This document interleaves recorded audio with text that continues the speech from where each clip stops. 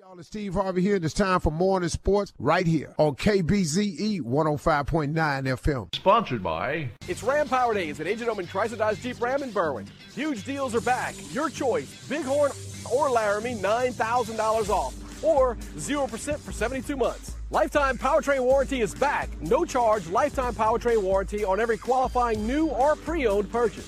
That's $9,000 off or 0% for 72 months and lifetime powertrain warranty. And don't miss your Friday Night Lights t-shirt and footballs at your local high school football game, sponsored by A.J. Doman Automotive Family.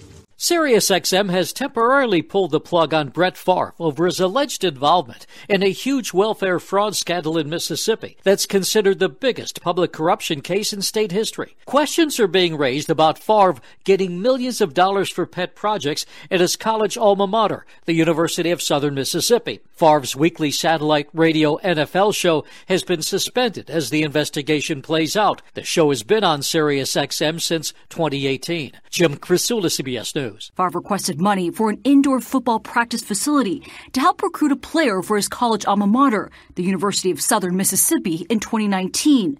The funding in question from a grant program intended for low-income families.